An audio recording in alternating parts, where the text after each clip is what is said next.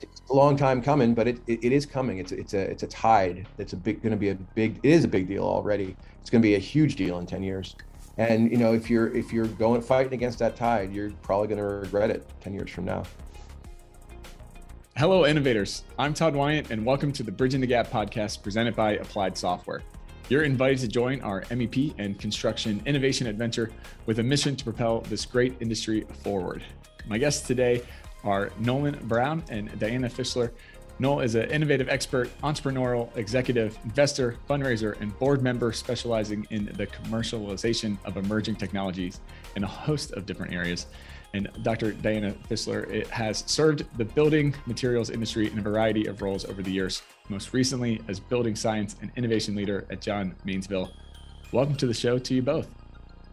Thank you very much. Thanks. We're glad to be here. Excited for it. Well, I like to start by how you got into the industry to begin with. Many years ago, I spent far too many years in school and ended up accidentally with a PhD. And a friend of a friend said that Johns Manville was looking for a glass chemist. They're a fiberglass insulation company. And I thought that might be interesting and fun. And then before I knew it, I was in the construction industry. And I spent a number of years in research and development, exploring various aspects of that building materials company. So it was a series of accidental decisions that led me to having a passion for innovation in construction materials. That's awesome. I love it. I'm a happy accident into construction as well too. So it's a good way to get into the industry.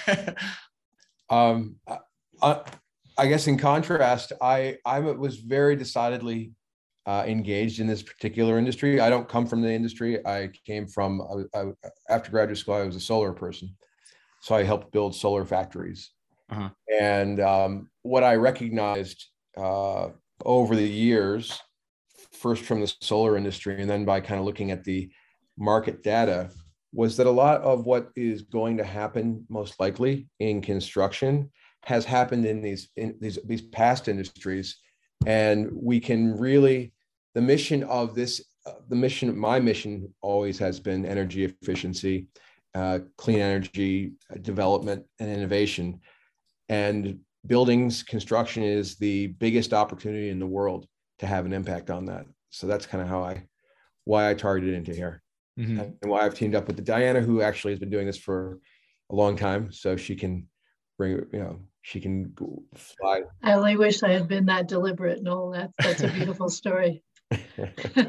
I was lucky rather than smart. Hey, it takes both. You got to have the smarts and the luck. Timing's everything.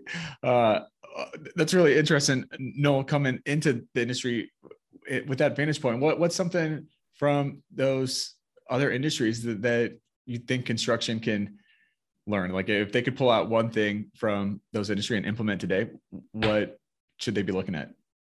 That's a great question. And there's a lot of different things. If I were to summarize, if I pull out one thing, I mean, just a high level attitude is something that is really important to consider, right? The great industries of yesteryear that we had that are no longer, they never thought they were going to go away. They never changed. They became complacent, and they either look very different today or they don't exist here in America anymore. So the solar industry is one of the ones that pretty much doesn't exist anymore. It just poof, vanished, and it moved offshore. And my family's from Detroit originally. And so there's another kind of catastrophic industrial policy mistake where we decided, we're not going to worry about imports. We're not going to do those things. We're not going to introduce new changes to our manufacturing lines. It's not what we're going to do. Mm. And poof, the international markets had a really brutal way of whacking us upside the head. And a lot of people are still paying for that mistake to this day. And then if you look at companies like, there's all the history is littered with these companies like Kodak, right? Who invented the digital camera, one of the biggest companies in the world, one of the most innovative companies in the world, spun out of MIT back in the, 20s and 30s. And they went bankrupt in 2012 after they were on top of the world and were the hottest place to work for 50 years. Mm. So I spent a lot of time thinking about, in the construction industry, we have become complacent, right? We've done things the same way for a very long time. And there's reasons. Complacency isn't just about, making a mistake. It also is like about regulation. It's about lawsuits. It's about, you kind of start doing things a certain way because the industry becomes change resistant by the way it's engineered to some degree. They're encouraged to be, right? Regulate. Right. Actually, it's smart. Actually, it's smart business to be, right? Because they get better and better at the way things are. Right. Exactly. And so within that incremental innovation and incremental improvement that they're doing there to optimize what they're doing right now, you start to kind of lose a lot of the big kind of discontinuous wins that could actually open up, like digital photography was, right, for the industry. And so that's what we start seeing today. If you look across the ocean, and I spend a lot of my time thinking about offsite construction, right?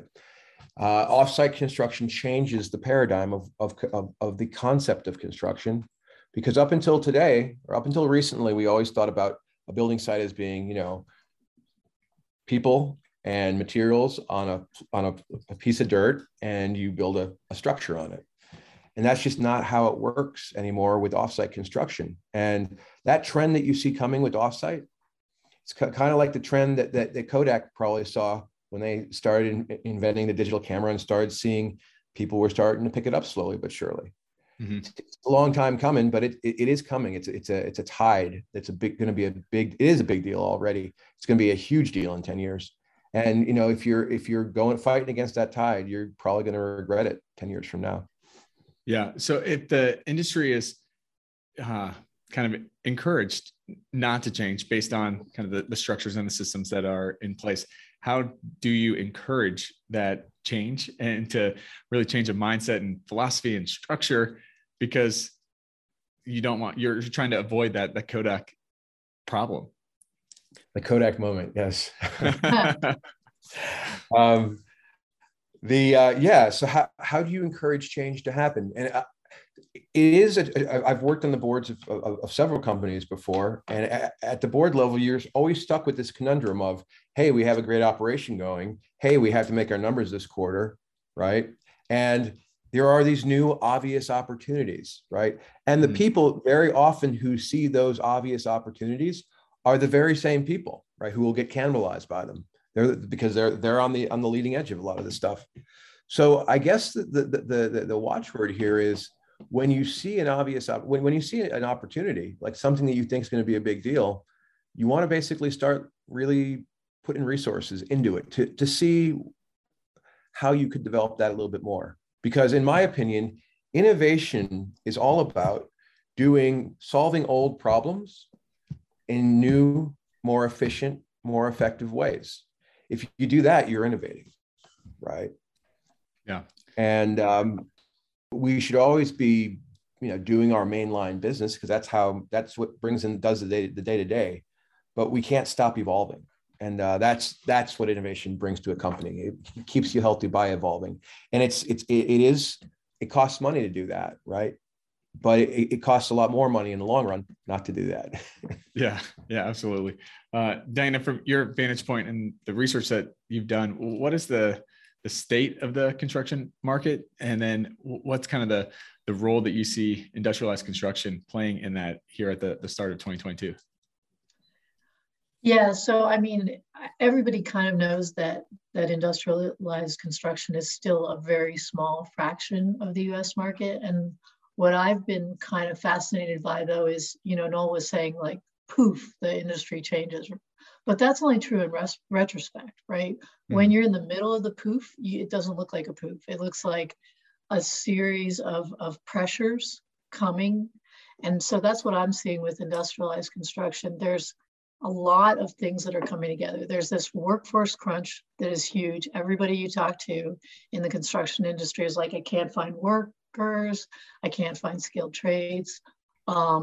People are delaying projects because of lack of available workforce, right? We've got increased pressure on the supply chain because of various factors, including pandemics and weather events. And all of those things, I think, are leading us to sort of a poof moment that Noel was saying.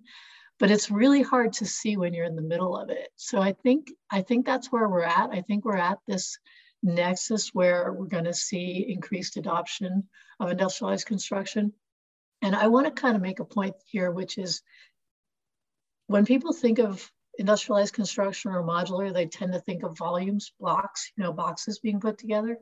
But there's actually a lot of incremental steps on the way to that. There are like combined trades and closets and panels and steps on the way to industrialized construction, where we start to do things more like manufacturers and less like artisans.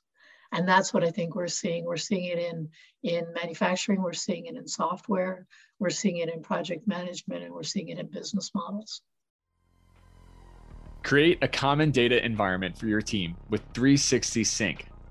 360 Sync automatically transfers, organizes, and archives project files across applications.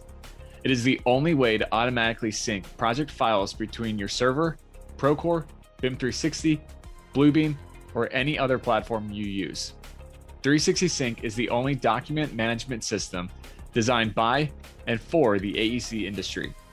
Users have automatically transferred over 1 million files and over 2 million syncs. Set it and forget it. Create a common data environment for your team today using 360 Sync. Visit ASTI.com/360sync for more information. Mm-hmm. So when we're talking about the kind of that poof moment and the time of poof, the time of poof, we should trademark that. Is the mix of kind of the catalyst of the change. Well, what's the mix between being reactive to the pressures of the industry and then being proactive of this is where the industry is going and this is where I'm going to steer the company and put these things in place to set us up for success? I tend to be a very incrementalist. So I'm always a fan of small changes, like putting a little bit of time in innovation and dedicating a little bit of resources. So now I'm going to hand it over to Noel because he's an advocate for recognizing that more disruptive change is necessary or possible. I think, my perspective on it is that you need to be innovating every day.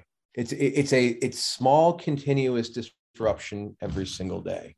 And that grows. It becomes a culture. That's what makes a company successful. Once you move into a reactive mode, you're already in trouble, right? Because those discontinuous moments, it's hard to predict when they're coming, and they're countervailing to very often to the cycles, economic cycles. So if you look at the solar industry in the United States, the manufacturing industry, just before it got wiped out, it was making, all-time sales highs, and everybody was minting money, and everybody was sold out for the next 3 years. And when you transfer that model over to where we are right now in construction, looks kind of similar, right? It's like Diana and I just got back from the International Builders Show, and we were meeting with a whole bunch of folks, building products folks and developers, and everybody's like, talk to me, after we're not backlogged for 3 years. Like, we're sold out. Why do we need to innovate? And I guess my point is, by the time that need to change something is really obvious to everybody, to the point where they're bleeding, you can't do incremental change anymore, or incremental change. You can't basically suddenly just turn it on. It's hard to do that. You can't react at all because it's already too late. Mm-hmm. So the first camera, for example, to stay on the original analogy, the first camera that Kodak produced was, I believe it was 1975, the first digital camera by a Kodak engineer. And it was 1991 before they introduced their camera to market, right? And theirs wasn't the first to market. So they had it on the shelf for 17 years or 16 years. And then they only introduced it because someone else came in. So Kodak wasn't playing to win the game. They weren't playing to change the industry. They wanted zero disruption, and they just wanted to participate. They didn't want to be left behind. They had the FOMO. But the problem was that by the time they really were like, okay, this digital thing's a big deal now, you already had a couple big leaders in there, and it really that were way far ahead. And so you just have to kind of have to walk down this road where you're always kind of changing things a little bit all the time. Right. Yeah, you can't play it too safe. There's a great line that I heard a while back that I've taken to heart of, you have to disrupt yourself before disruption disrupts you, and take that proactive stance. Disruption is a fact of life. It's going to happen. It's going to be unpredictable. But if you're seeking, how can I find those improvements? Where can I, to that incremental change component to it, how can I build that in as a just part of our DNA of a company? Then when the big disruption moment comes, you're able to be agile enough to deal with whatever that unexpected cost is. That's right. And it's as much as it is a technology thing, it's also just a human resources thing. It's you're training your team to be able to deal with this type of stuff. And we've done this successfully with a number of clients that we've worked with in the past. So, one of the first clients I did this with was in the construction sector. So the Stoke Corporation, building materials, building products, multinational. They're headquartered out of Germany. And we had an innovation committee. So I was actually a board member, and an innovation committee had been set up, and I was asked to lead the innovation committee. And over a series of, of a 10-year period when I was doing this with them, I think we were able to evolve the model to figure out how to take innovation from being something that we give like quarterly updates about, like the world is changing and shouldn't, isn't that cool, to how do you kind of create a little team. We had an innovation committee and a team that worked all year round, and we would just kind of meet occasionally to talk about what are the key things that we should be looking at over the next quarter, and how do you keep moving that ball a little bit forward. And what starts happening in the organization is that new information and those new solutions start inspiring the people who touch your team. Like, so you started seeing, it was the executive folks who were working on the team. But as some of the work kind of got out more into the general population of coworkers, people were excited. So like, hey, this is great. We're doing things in a new way. It also meant that you had leadership interfacing with some of the people on the floor who had these new ideas. And so there was more kind of engagement and communication. And it was a really awesome thing to see. And it's that type of thing, in my opinion, that not only gets you set up on the technology side of the coin, but also, you're cultivating the team that you need to be successful in the future. I just want to give not a contrast to what Noel said, but a compliment to it. What people sometimes see, though, is that innovative efforts get squashed, right? Like you said at the very beginning, in the daily, pursuit of the main business. And so the ideal outcome is that the whole organization begins to become innovative. But one of the things I've been studying is, how do you nurture a baby innovation in a big corporate? And, I've been looking for examples of when that's been successful. And my appetite for it was first whet at Johns Manville, when the model was to nurture little baby businesses.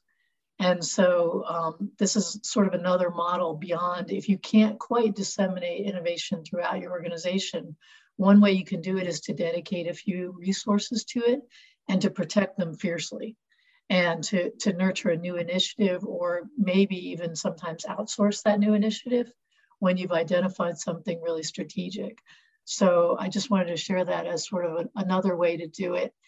If you haven't yet reached the critical mass, which you nicely did at your previous board role, of being able to get everybody kind of to share in the innovative approach, one thing you can do at the very beginning is skunk works it, right? To nurture something that is important. Yeah, I would say that's a theme that you got to do actually in both cases, right? Because we actually we were actually firewalling off projects as well and making sure that they had a team behind them. In fact, the creation of ADL Ventures, the company that we work for, was in part kind of impacted, or at least motivated by creating a project team that could work in parallel with the main team in the company, so that there was always somebody pushing the ball ahead. The biggest problem that I've noticed in most companies that try to do that understand what they want to do and try to innovate is that it's hard to keep the effort going because it isn't your everyday business. You get fired for not hitting your numbers. You don't get fired for not having an idea most of the time. And so you get fired for taking risks, but you don't get fired for doing what was done before very often. And so there are these heavy disincentives, right, to keep that ball rolling after your innovation meeting, and you have this new strategy and you're really excited, everybody's inspired. And then you kind of go back on Monday morning and it's like, okay, let's do what we always did because that's what we do.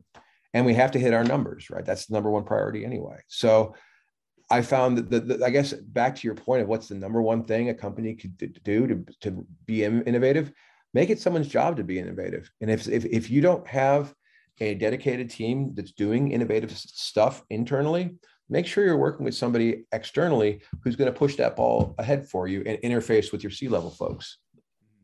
So would that be kind of the low-hanging fruit there, develop kind of an innovation incubation team internally? Yeah. So it really is like having what we had at Stowe was the innovation committee, and we had like a little team supporting that at ADL. I've seen we worked with folks who basically have that entire team internal, and they build it up and they keep it going.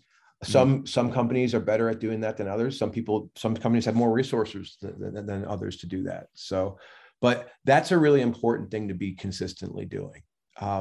Because as Kodak demonstrates, right, in the analogy, it's not enough to actually invent the digital camera. You can invent the digital camera and still lose. Right. You have lots of brilliant researchers. You got to take action on it. You can't just have a thought. You got to take action. Exactly. You have to take action on it. And well, that's true everywhere, right? That's true. And from that, I like this story, not just because I'm a tech geek, but because it's really interesting. The other players in like Fujifilm was actually Kodak's competitor, big competitor. And Fujifilm started a partnership with Xerox, actually, which I thought was kind of ironic because Xerox was one of the companies also that, Xerox PARC kind of fumbled the ball as well, right, on innovation, even though they were an innovation unit, right, at a big company. They went out and they invented effectively like the graphic user interfaces, like they invented Windows. They basically, a lot of modern computing is predicated on all the stuff that Xerox PARC did. And it's just amazing that, you have these companies that did such brilliant work and then going that last mile to implementation and disrupting their own business. It just becomes a really, really hard to do for a lot of people because it's very unintuitive to do something that hurts you in the short term because it's going to give you long-term gain. Right. The Bridging the Gap podcast is brought to you by Applied Software. With solutions for the modern project, Applied Software is on a mission to transform industries by empowering clients and championing innovation with real-world expert consultants. Their comprehensive array of solutions for AEC, MEP, and manufacturing has a singular focus, helping you achieve higher performance. With software, training, support, consulting, and custom development, Applied Software has you covered. Visit ASTI.com and let them know we sent you. Yeah. So bringing it back kind of into the construction context, when trying to embrace that made for factory mindset in construction, where do you see most people struggle? So Diana's going to have some very interesting perspectives on this too.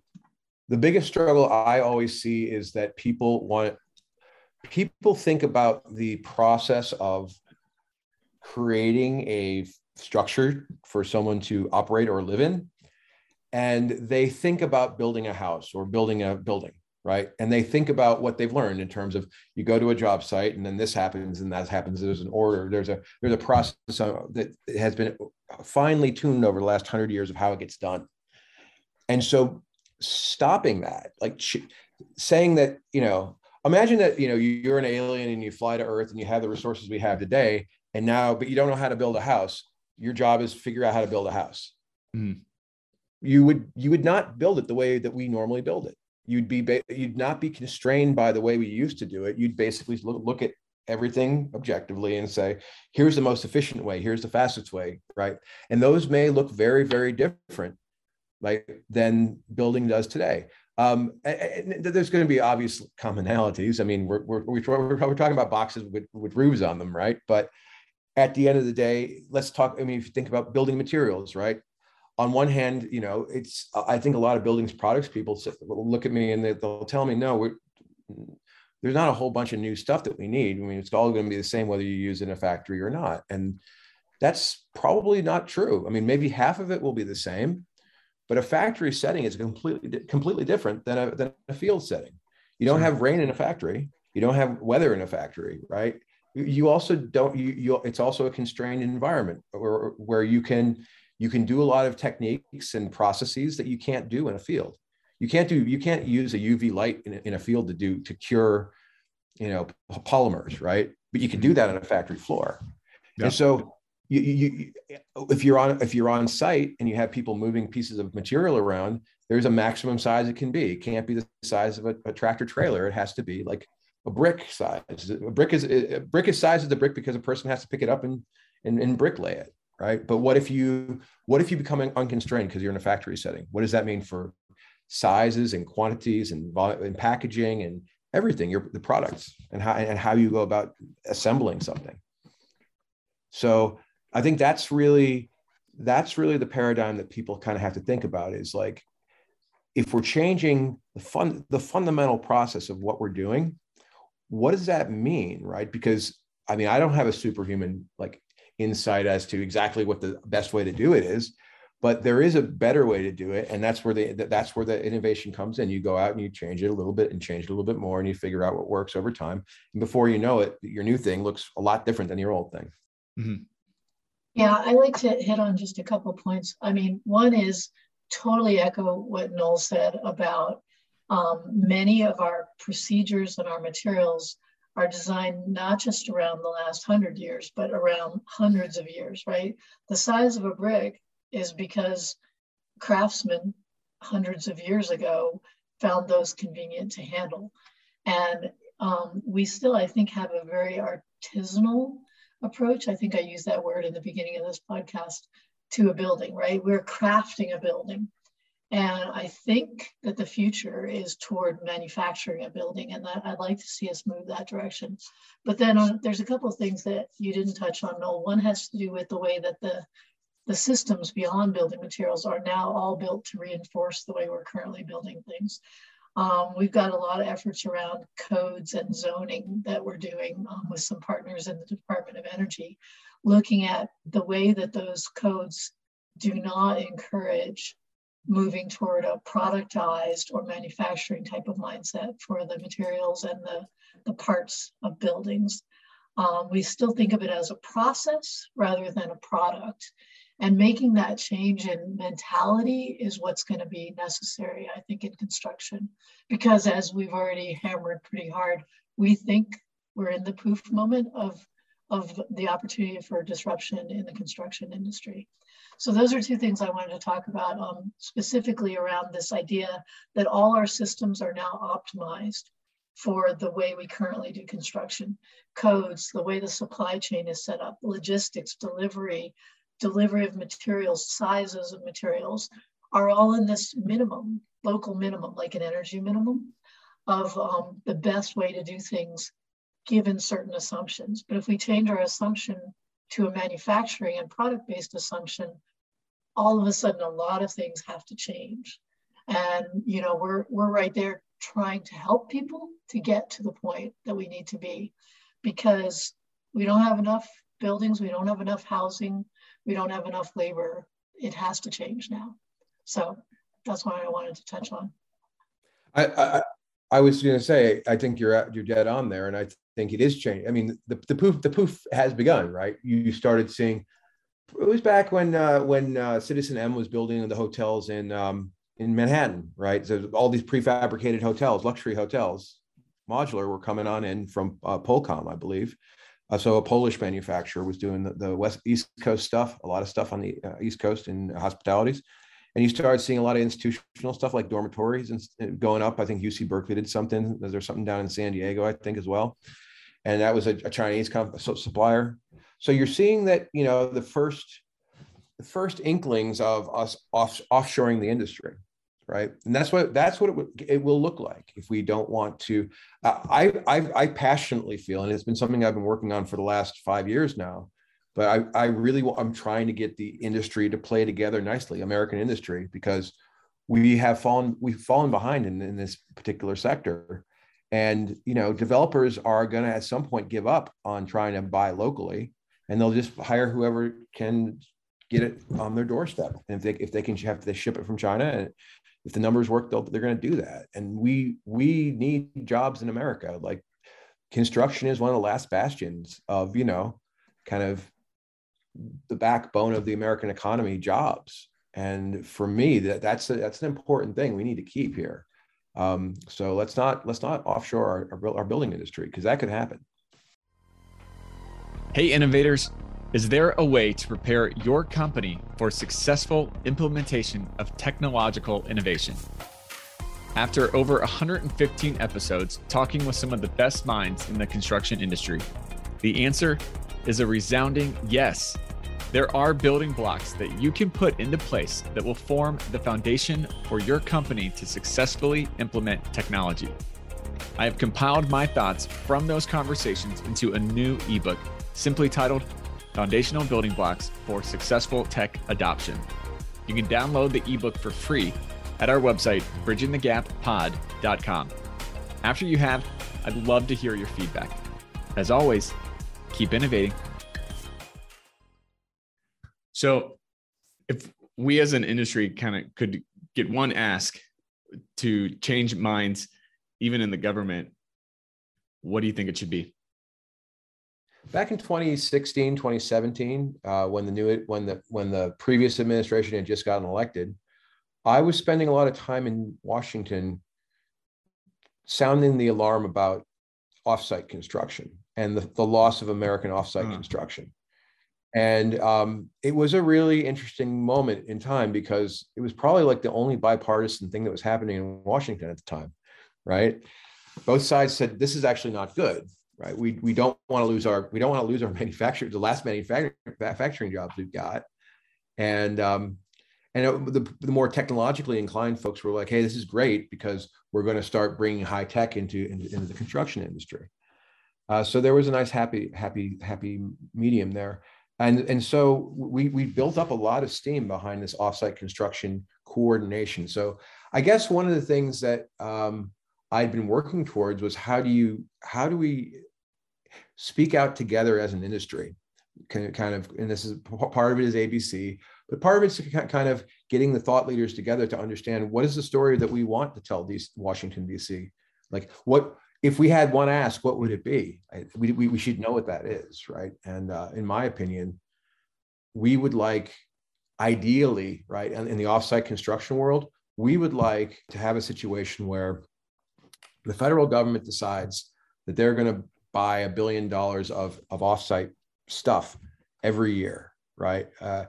So prefabricated structures that they could use for catastrophes, like for FEMA buildings when if a hurricane comes through, or if after they're used for the short-term stuff there, you could use them for affordable housing units to house homeless people for a period of time.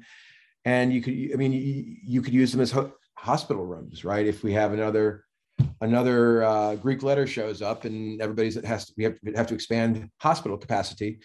I mean, that's how the Chinese, when they were able to put up, I think the last hospital that went up was in Shanghai in 5 days. That's how they do it. They have an inventory of all these things ready to rock. So if the industry had one ask, what would it be? I would encourage the industry people to get together and think about it. And here's one that I think would be a great answer is like, hey, why don't we have a federal program? Why doesn't the federal government consolidate its purchasing to get us going in the right direction, to save or build up this nascent industry, this infant industry, and turn it into something that will be globally competitive and serve the United States interests even better.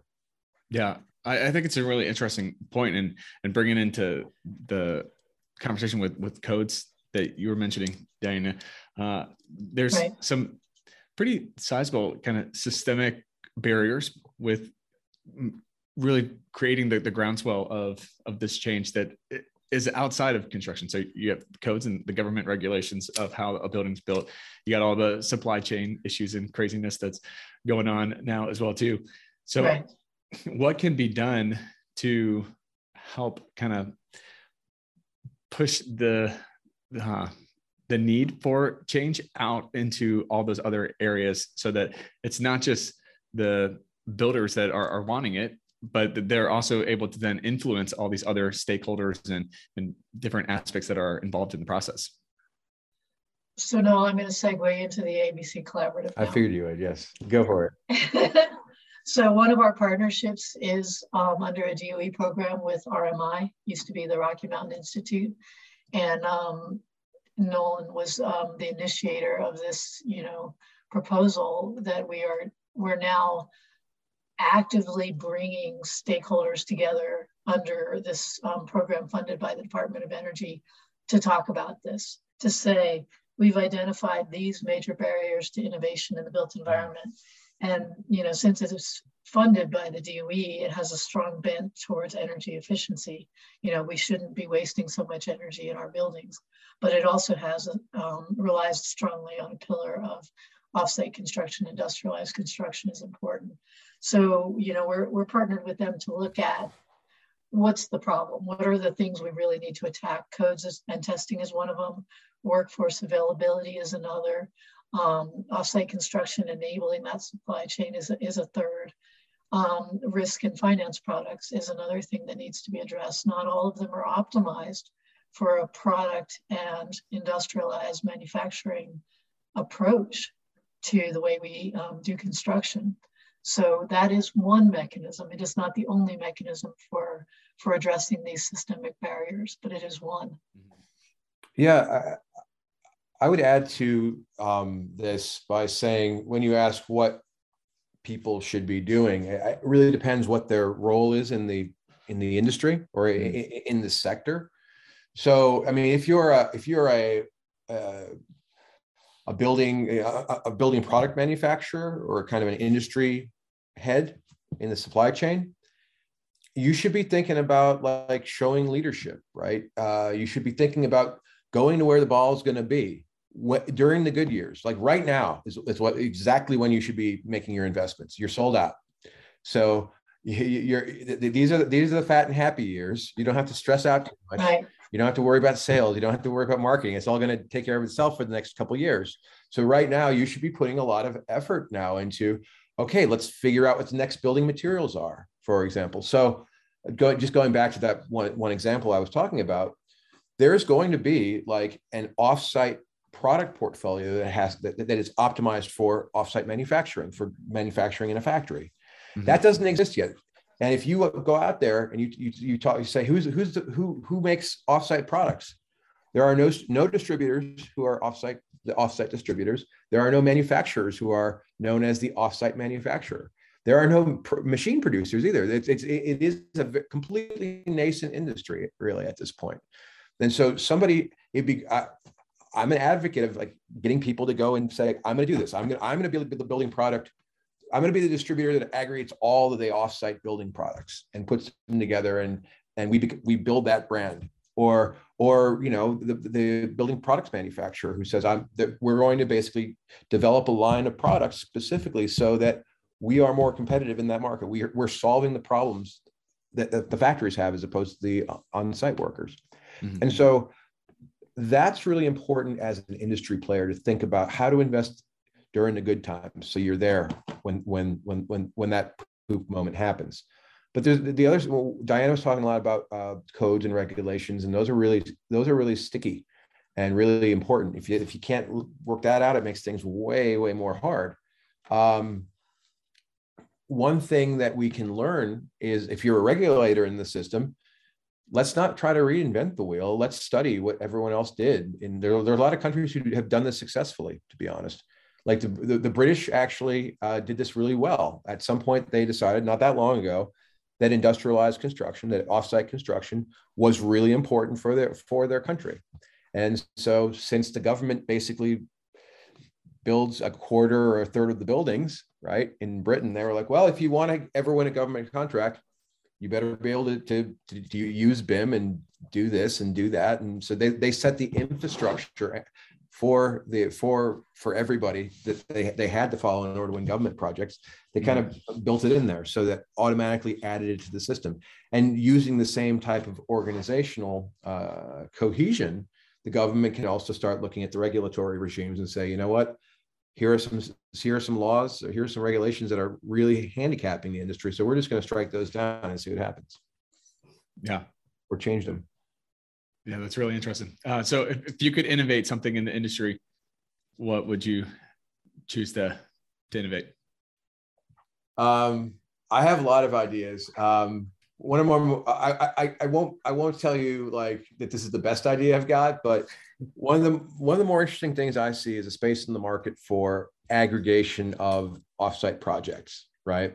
So for example, and I've worked with a couple folks, owners, builders who have said, hey, you know, we built like 20 hotels, like prefab, and honestly, we don't see it. We don't see the savings you're talking about, or how it's not going up that much faster. Tell me why. And you're like, okay, so how many times did you build the same hotel? And then they'll look at me like, what do you mean? Like, same hotel? And I'm like, well, that's the problem, right? Industrial manufacturing is about producing the same thing over and over and over and over again. So you got to basically treat it as if it's a manufacturing project. And that's why offsite construction will not be the answer for all construction ever. That no one's ever advocating that that's how it should be. There'll always be some things that should be custom buildings, right? But a lot of things don't have to be custom. So like hotels don't have to be custom most of the time, hotel rooms specifically. Developments, tract home developments don't have, in fact, they're not generally all that unique, even when they're built on site. So there are areas where quality and luxury will trump out like the need for people to have things different from their neighbor, right? If you have a nice place rather than a less nice place that's unique. So I think that's, so I'm sorry, I'm way off track, but the big idea here is what is the invention that you need so that you can interface with the owner, right? With these people who they want to build 400 hotels, and they know they want to do it offsite. And there's a world of software out there. That's not really the problem. It's not that there's software. It's how do you basically build something on the front end that enforces that process of figuring out how to modularize something in a disciplined way, figuring out what that means in terms of its component parts, go from BIM to BOM. So be able to cost out, like if I change this, what does this change in terms of price and time? And I think that's something that isn't invented yet. And it's not a straight up software app that plugs into an ecosystem. It's a little more complicated than that. It's a combination of software and hardware. Mm-hmm. That's, I think if we could build that would change the industry. Nice. Dana, how about you? Well, so Noel definitely talked about demand aggregation and, standardization, which I think is really important, but I actually want to go even wackier and talk about what I want to see change is the philosophy around the way we do things is the way we have to do things. And the question that I always try to ask is, what does my customer actually want? So like somebody who commissions a building, somebody who wants a home, what do they actually want? Because what they want is not all the things that you've developed to deliver them that solution. What they want is a home, right? They want a place to be, they want a comfortable place, they want a place to do their business. And when you start to break it down to what they actually want, you realize that many of the ways you've developed to deliver what they want are not really value add. And so stripping it down that way, I think, gives opportunities for innovation. I know that's really abstract, but I think every time you break down your business and the customer that you serve to asking what they actually want rather than what you want to sell them, I think there's opportunities to innovate. And I know that's not as concrete as what Nolan said about demand aggregation and standardizing hotels, but that's where I think a lot of innovation can be uncovered. Yeah, I more than agree. I think you need both. I think you have to innovate in your mindset first before you can really innovate practically and with, bring it into the real world. You got to change that mindset first. Spot on. Right. Well, how do people find out more information of what you guys got going on at ADL and connect with you? Oh, absolutely. Take it, Noel. Yeah. So we have a website. It's adlventures.com. You can always contact me or Diana, and we're always happy to chat. I'm NOL at adlventures.com. Diana is Diana at. I'm literally up for a conversation about any technology and in any clean tech. So yeah, I would say that, when it comes to ADL Ventures is about helping companies build new ventures through this innovative structure that we've set up. So if you think about so at a high level, ADL Ventures is a mission-driven for-profit company that helps corporates build new ventures. And we focus in clean tech space. And more specifically, we focus on smart cities, right? The intersection of construction, utilities, and transportation. That's our wheelhouse. And in those areas, those industries account for 90% of CO2 emissions in the world. So those are the areas you got to address. These are also the 3 heavily regulated industries that are very change resistant. And there hasn't been that much innovation in these industries compared to others because they're change resistant by design. They're supposed to be, not just rapidly changing everything, and because there's safety issues, there's codes and all that stuff. There are important reasons why you can't do that. So we focus on looking at companies in those industries who want to launch new innovative products, or we work with folks who have figured things out. They've created a whole bunch of IP, like the Kodak, like the Kodak folks, right? They've got the digital camera, but they don't know what to do with it. It's stuck. So we'll help them launch that. We'll build it into a new company for them. So we do 2 kinds of things. We'll take a piece of a great idea that one of our partners has or one of our corporates has, and we'll turn it into a company and we'll spin it out. Or we will go and we will understand a real problem they're trying to solve, and we'll build a company for them, either to supply them or for them to buy as a business unit. Nice. Well, I got one last question for both of you. What does innovation mean to you? I'll go first. I'm just going to repeat what I said a minute ago. It's understanding the true need of a customer and then figuring out in what ways that need can be satisfied. And it may not be the way you're currently satisfying it. No? I would say that innovation is solving old problems. And they tend to be older problems. They can be new ones, but you're solving old problems a new way. It's a more efficient way, a more innovative way. And when Diana talks about like knowing the customer, that's a precursor to, right, innovation. You cannot innovate unless you know what you're trying to achieve. What problem you're trying to solve, right? So those become critically intertwined things. But let me let me point out what innovation, in my opinion, is not, because I think a lot of people make this mistake, right? Innovation is not marketing, right? It's not, innovation is not customer service. Those are vital to having a successful business. You got to do them well, but those are not, that isn't the innovation part. That's the precursor for defining what the problem is so you can go out and solve it.